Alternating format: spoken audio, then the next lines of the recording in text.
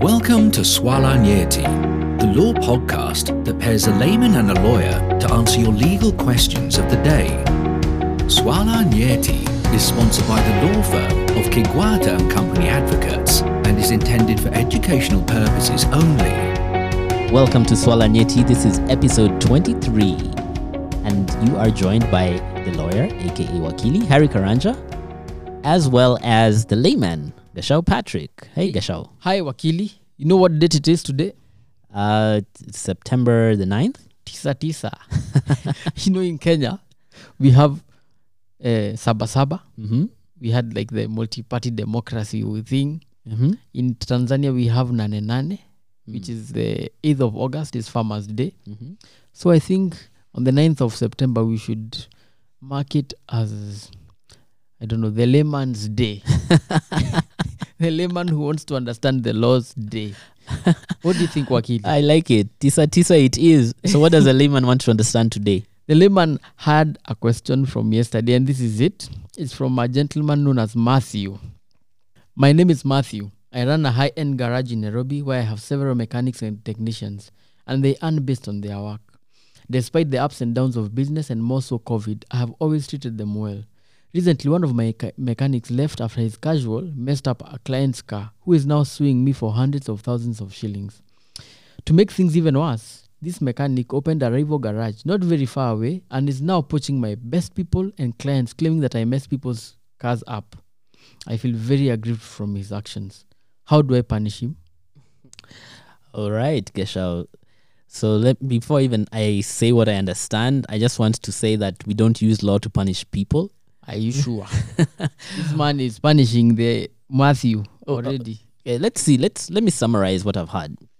We have Matthew, who has a garage, and in his garage, he had mechanics and employees who would earn from the garage, and it seems that one or several of them messed up a client's car, and now that client is suing. And also, this mechanic has opened a rival garage and is taking away Matthew's best people and clients, and he is aggrieved and he wants to know what legal action he can take to punish him. But the point I want to make here is, knowing how things work in Nairobi and in most other areas, it's possible, like in a garage or a salon, that the Matthews of the owners of those places offer these mechanics places where they come with their cars and fix them, and they have an agreement on payments. And to be sued by a client because a mechanic messed the client's car, maybe it's even the mechanic's client, and they messed that car, and the owner is now being sued. I don't understand, Wakili. Well, you raise a good point. So what we need to establish here is what legal remedies, not punishment, but what legal remedies are available to Matthew in these circumstances. But before we even get there, there's this issue of him being sued because of the actions of the mechanic. Mm-hmm. And we need to also see whether he actually has vicarious liability in that situation. Liability. What does that mean, Wakili? Vicarious liability is a concept in law whereby if there is an master-servant relationship or a principal-agent relationship, and the agent or the servant in the ordinary course of work takes an action that injures another person, a third party, or causes damage to another third party, then that third party can sue the master or can sue the principal. So the master or the principal has liability for the damage caused by their agent or by their servant. But are you telling me that if I employ somebody Mm-hmm. and my employee harms a third party, Mm-hmm. the third party does not sue my employee, they sue me? They could. If there was a master-servant relationship. They could if certain conditions are in place. Okay. So, for example, they would have had to be doing whatever they were doing in the ordinary course of business. Okay. It's not a bar fight. He was working for me when he injured the third party. Well, if it was a bar fight, I mean, unless you are the employer of the bar in the bar, that's not one. Okay, I think the main things you have to look at is whether there was actual or apparent authority. So whatever he was doing, if he had authority From me. from you, whether it is actual, explicit, or whether it is apparent, whether it can be inferred from how you usually conduct business. Okay. So if there is that authority, then it is possible for Matthew to be liable for the actions. Unbelievable. But there is a way out. It might be that there was no principal-agent relationship. There was no master-servant relationship. And this is because the mechanic might not have been an employee Of Matthew.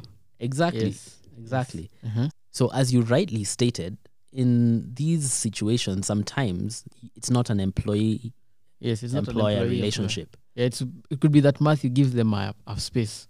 Correct. And they fix their cars. Correct. So actually what is in place is Matthew and the mechanic have another type of contract, not an employment contract.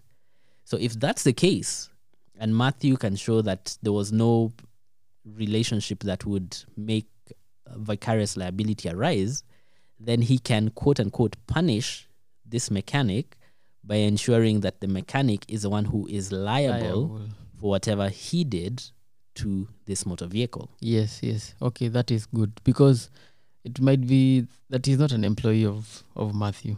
Yes, but let's say he is an employee. Okay, if he was an employee and he's decided to wake up and start a rival garage, I mean, it's not clear whether he gave notice. So it's possible. You know, notice works both ways for the employer and the employee. So an employee shouldn't also just wake up and leave. They also have to give notice. But if they were not employees, if there was a garage with a yard, they can leave. It also depends on what kind of contract they had in place. But assuming that in this case, it doesn't sound like there was any written contract of that nature. So we're only making an assumption that it was there. If there was a contract which allowed him to wake up and leave, then he could. But if he was an employee, even if there is no contract, they need to give at least 1 month's notice before they leave. So let's assume that he was an employee. Yes. We have said one thing that Matthew can do is insist on that notice period or payment in lieu of notice, however small it might be. But something else he could do is he could enforce any restrictive covenants that might have been in place in the contract. What is a restrictive covenant? Well, I mentioned this in a previous episode. You did. And I said that for employees who are leaving your employment, it is possible to restrict what they can do once they leave your employment. We did that with the teachers. I remember now. Yeah. So, for example, you can prevent them from working at another place.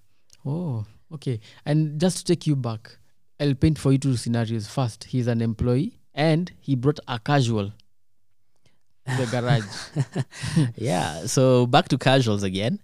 And again, this casual is not Matthew's casual. I mean, is the mechanic's casual. The way it looks like, he is a mechanic's casual, unless the mechanic was an agent of Matthew.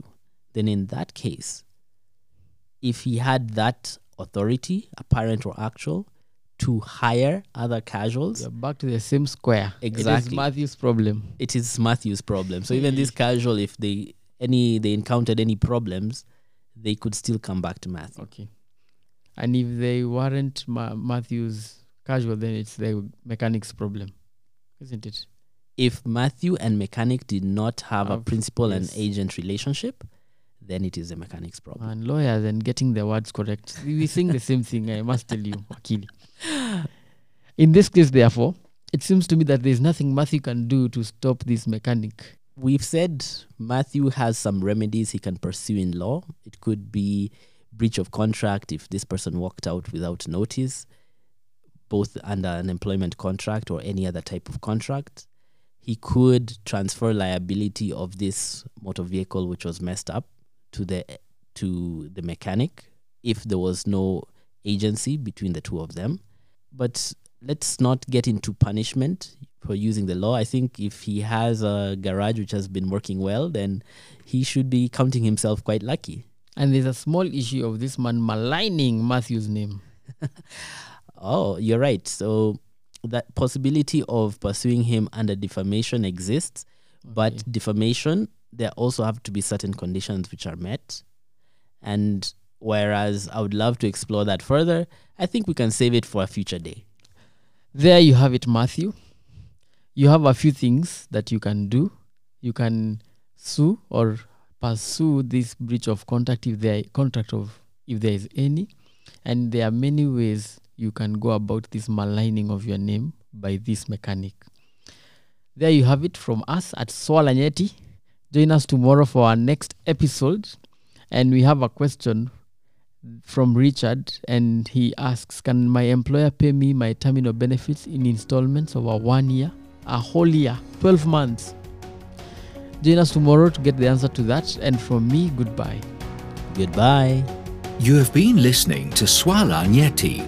Special thanks to our layman, Gashal Patrick, and our lawyer, Harry Karanja. If you have a legal question that you want answered, send us a WhatsApp message on 0708 111 222 or email us at admin@swalanyeti.org. You can find downloads to all our podcast episodes on our website www.swalanyeti.org.